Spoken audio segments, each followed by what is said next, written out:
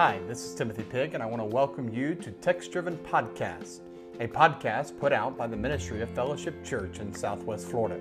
Text Driven Podcast exists to equip you to know God and make Him known through text driven preaching and practice. To learn more about Fellowship Church, visit our website, fellowshipchurch.co.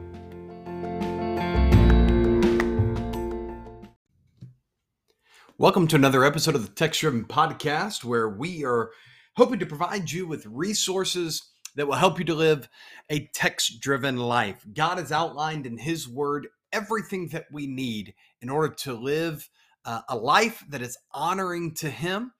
God's Word is fully sufficient for all matters concerning life and godliness. And our goal here with the Text Driven Podcast is to help you to live in light of what God has said in His holy word. And to help us do that, help us to study scripture and to think through God's word, we're looking at a book by Eugene Peterson entitled A Long Obedience in the Same Direction. And if this is your first time listening to this podcast, let me encourage you to go back to some of the previous episodes in order to kind of catch up on where we are in this series as we're looking at today, chapter 15. And Peterson is walking through those chapters in the book of Psalms called the Psalms of Ascent. And today's psalm for this episode is Psalm 133. Psalm 133. And the topic that we're going to be discussing is the topic of community. Community. It is essential in your journey of Christ-likeness that you do this journey in community with other believers. Psalm 133, verse 1 says, "Behold, how good and pleasant it is when brothers dwell in unity. It is like the precious oil on the head, running down on the beard of Aaron, running down on the collar of his robes. It is like the dew of Hermon, which falls on the mountains of Zion. For there the Lord has commanded the blessing, life forevermore." These three verses help us to understand Christian community and how essential community is for the Christian life. At the very beginning of chapter 15 on page 169, listen to some of these quotations out of Peterson's book. He says, "Whether we like it or not, the moment we confess Jesus Christ as our Lord and Savior, that is, from the time we become a Christian, we are at the same time a member of the Christian church." He goes down just a little bit further and he says this, "We can no more be a Christian and have nothing to do with the church than we can be a person and not be in a family." Membership in the church is a basic spiritual fact for those who confess Christ as Lord. I got to tell you something. That is a topic, community in the Christian faith. It is a topic that is greatly neglected in today's time. And partly the reason why it is neglected is because so many people have claimed to be hurt by other Christians. You would not be surprised at how many people I talk to as a pastor that say, "I'm never going to come to church because of how much people inside the church have hurt me." And I've even heard this statement, "I love God, but I hate His church." And that statement right there is almost said in a pious manner that communicates this: I can have my Jesus, but I don't need His family. as if that's okay.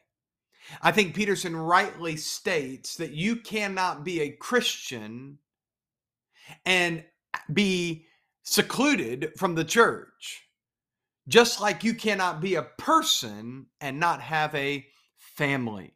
To be a Christian is to be a member of a church, and to be a person is to be part of a family. So here's how I want you to think about this. At the point of salvation, when you put your faith and trust in the Lord Jesus and you become born again, the Bible describes you at that point in time a Christian, a Christ follower. And for those who believe by faith, he has given the right to be called children of God. Now, that phrase, children of God, that is used in John chapter 1, speaks of our community as a family. So, at the point of salvation, you become a Christian, and your Christianity is shown through your church membership. Listen to what Peterson says at the bottom of page 169. He says, "We are a family in Christ. When we become Christians, we are among brothers and sisters in faith. No Christian is an only child." He says on page 170, at the end of that, kind of finishing out that paragraph, he says, "If God is my father, then this is my family." If you're part of the Christian faith, then you are part of a family. And that family is the family of God, of other brothers and sisters who are also Christ followers. Now, that family is realized, it is tangibly expressed in what we call a local church. So if you're listening to this episode, you're not a member of a local church, but you would profess faith in the Lord Jesus Christ for salvation, then if I could so strongly encourage you, you need to be in a church. You not only need to be in a church, you need to be part of a church, and you need to connect yourself to that community of believers. If you live in Southwest Florida, it would be our joy to say to you, welcome home, as you come and join the fellowship family at Fellowship Church. But it is critically important that we live out our Christian life in community with one another. Listen to what Peterson says. He says, "So the question is not, am I going to be part of a community of faith? But how am I going to live in this community of faith?" You see, you don't have a question in the matter. You can't ask, am I going to be part of a community of faith? No, if you're a follower of Jesus Christ, it is commanded of you to be part of a community of faith.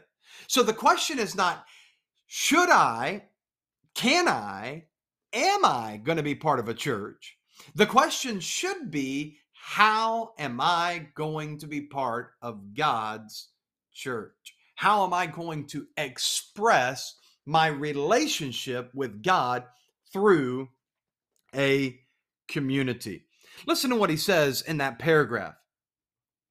He says, God's children do different things. Some run away from it and pretend that the family doesn't exist.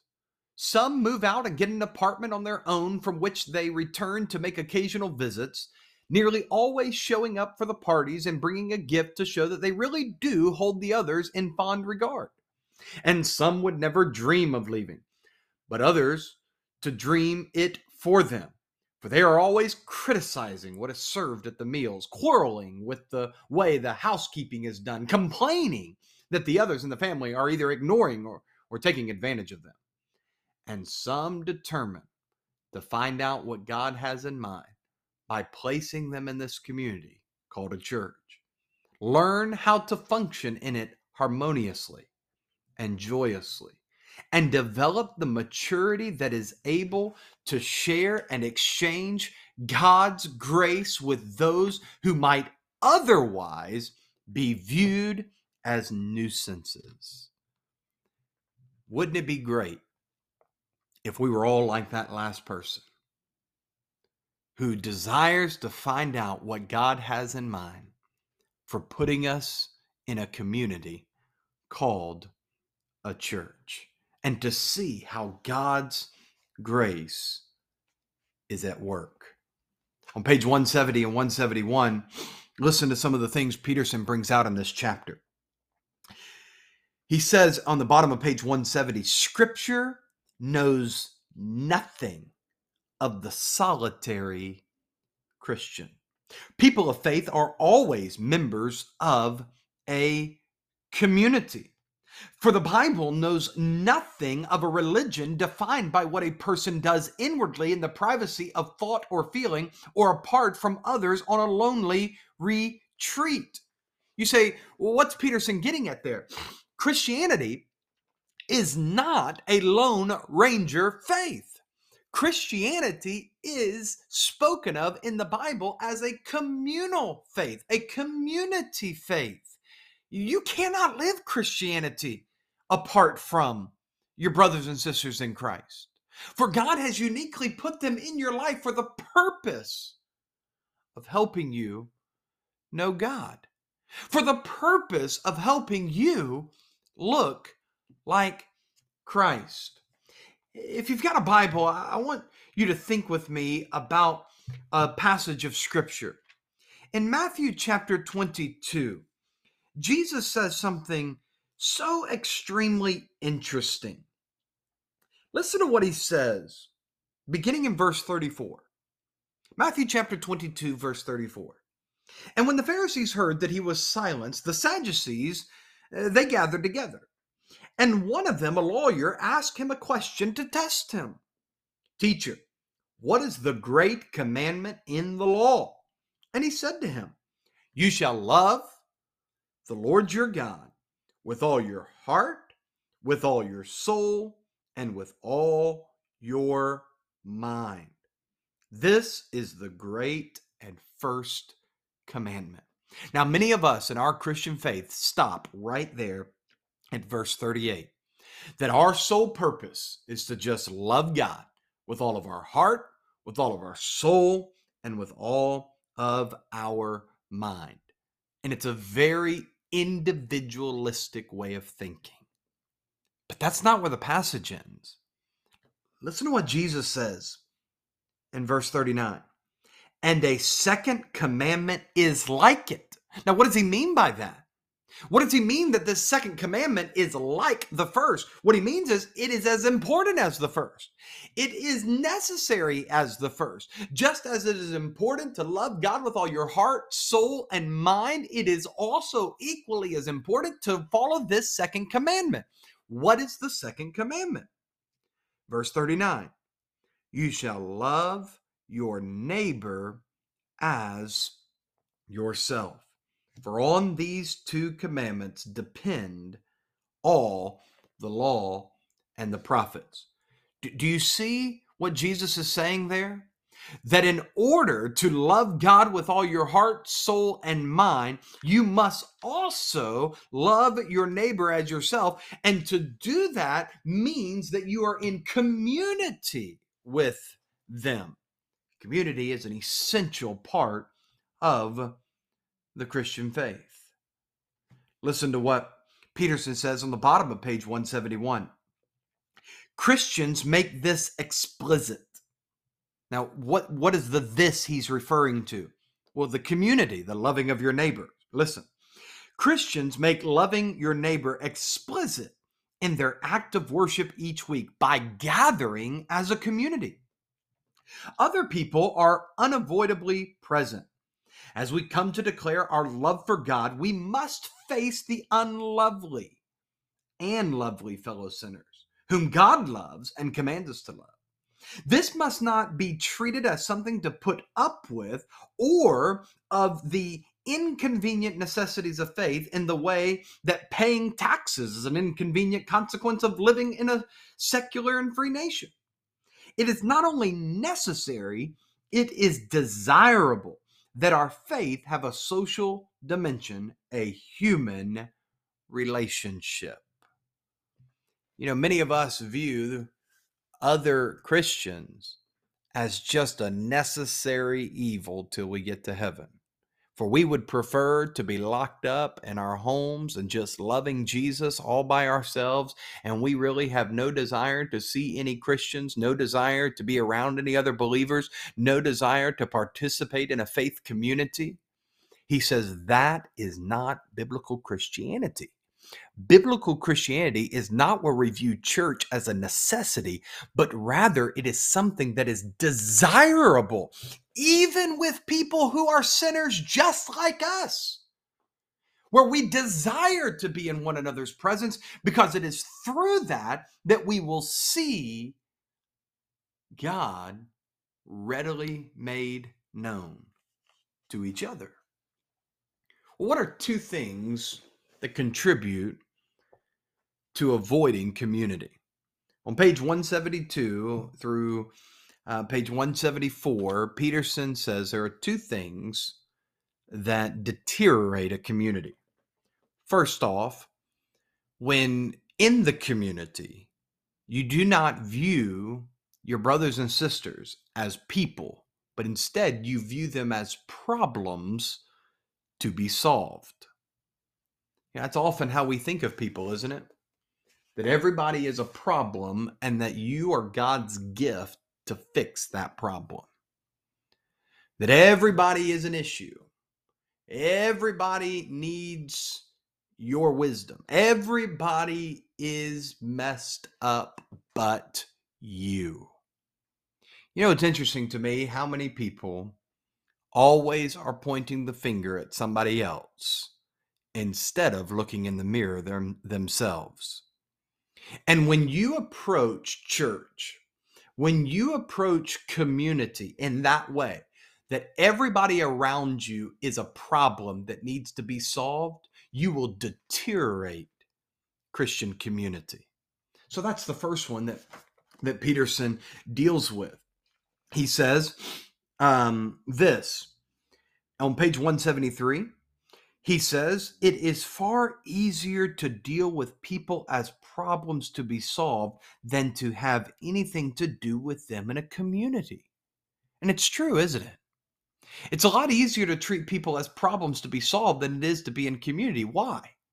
Because if they're a problem to be solved, then you can leave their problem at church when you go home. But if they're really part of a community, and if you're really tied together as a family, brothers and sisters in unity together, then you can't just leave their problem at church when you go home. No, they're part of your family. You're burdened for them. You care about them. You love them. You are troubled in your own spirit for their own spiritual maturity. Instead, too many of us view people as problems to be solved instead of people to be loved. So that's one thing that happens that deteriorates community. The second thing that happens that can deteriorate community is when we stop viewing brothers and sisters as people and we only view them as means of progress. Means of progress. Now, what do I mean by means of progress? Peterson brings this out on the bottom of page 173. He says another common way to avoid community is to turn the church into an institution. In this way, people are treated not on the basis of personal relationships, but in terms of impersonal functions. Goals are set that will catch the imagination of the largest numbers of people. Structures are developed that will accomplish the goal through planning and organization. Organizational planning and institutional goals become the criteria by which the community is defined and evaluated. In the process, the church becomes less and less a community, that is, people who pay attention to each other, brothers and sisters, and more a collectivism of contributing units. The people in your church, people in my church, they are not merely assembly line workers meant to produce some type of achievement so we reach our goals. No, they're truly family, community. They're not robots accomplishing tasks, progress. They're people who are maturing in their faith. This is what's meant by the psalmist when he says, "Behold, how good and pleasant it is when brothers dwell together." Let me ask you, do you view church as good and pleasant? I already hear you. You're probably thinking right now, no, can't stand some of the people in my church. You know, maybe, just maybe, the problem isn't those people. Maybe the problem is you. You know, if church is really family and community is really what God intends for each Christian, maybe you should stop thinking so individualistically. Maybe your decision making that you're thinking about, maybe you should include in that decision making your family. Maybe you shouldn't always be looking to fix people. Maybe you should look to love people. You see, we don't need to be as concerned with problems solved and goals met as we are about a community of people who love one another, who are together in unity with one another, who are seeking to accomplish what God has and serves one another faithfully, like a family would, brothers and sisters dwelling together in unity. Now, how do we accomplish this? In the time that we have remaining, let's look at the rest of the psalm, because the rest of the psalm gives us two illustrations about how this community, this family, a church, is maintained. And the first illustration that is given is that of oil being poured onto the head of a priest, and that oil running down their face, through their beard, and into their clothing, as they are consecrated for the service God has for them. So, what is the first way we cultivate this family community mindset in the Christian faith, living in community with one another? How do we do that?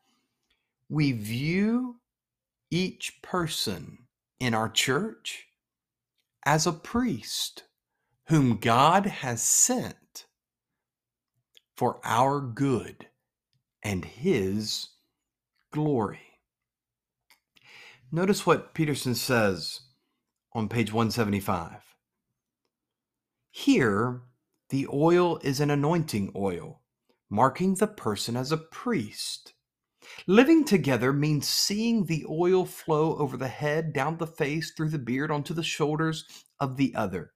And when I see that, I know that my brother, my sister is my priest. When we see the other as God's anointed, our relationships are profoundly affected. Dietrich Bonhoeffer said this: "Our community with one another consists solely in what Christ has done to both of us." He goes on to say, "And what Christ has done is anoint us with his Spirit. We are set apart for service to one another. We are priests who speak God's word and share Christ's sacrifice with each other."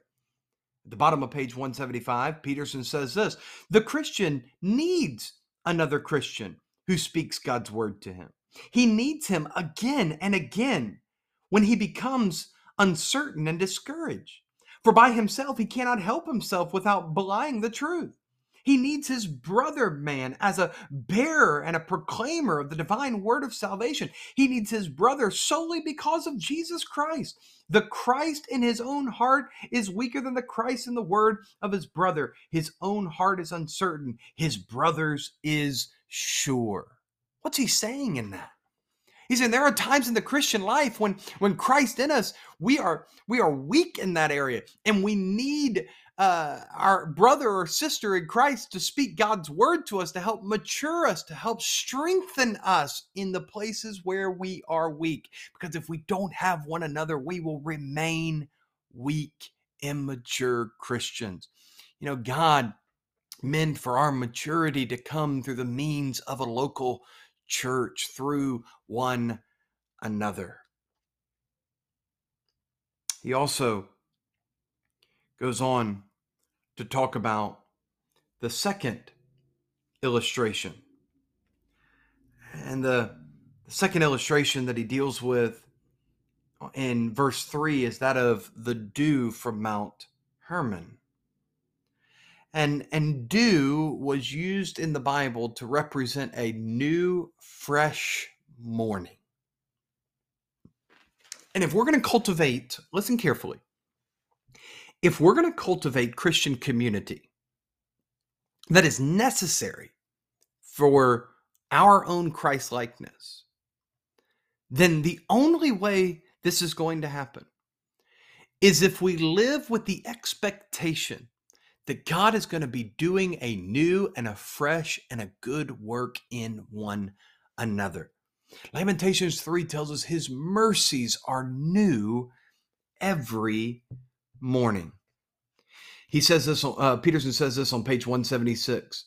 Important in any community of faith is an ever renewed expectation in what God is doing with our brothers and sisters in faith. The bottom of that same page, he says this: a community of faith flourishes when we view each other with this expectancy, wondering what God will do today in this one and in that one. When we are in community with those Christ loves and redeems, we are constantly finding out new things about them. They are new persons each morning, endless in their possibilities. We explore the fascinating depths of their friendship, share the secrets of their quest. It is impossible to be bored in such a community, impossible to feel alienated among such people. So, just as the oil represents the anointing of God, that means that we are to serve one another, the dew represents our expectation that God's mercy and his grace is at work in our brother or sister in Christ. If you keep those two perspectives in mind, perspective one, that God has placed you to be a servant, a priestly servant to other believers. And if you keep in mind, number two, that God is doing a work, a good, fresh, grace, mercy-filled work in the people of your church, I promise you, you're going to have a Christian community. Thanks so much for listening to this episode of the Text Driven Podcast. For more resources like this one, go to our website, www.fellowshipchurch.co. Until next time, please know that we're praying for you to live a text-driven life. God bless.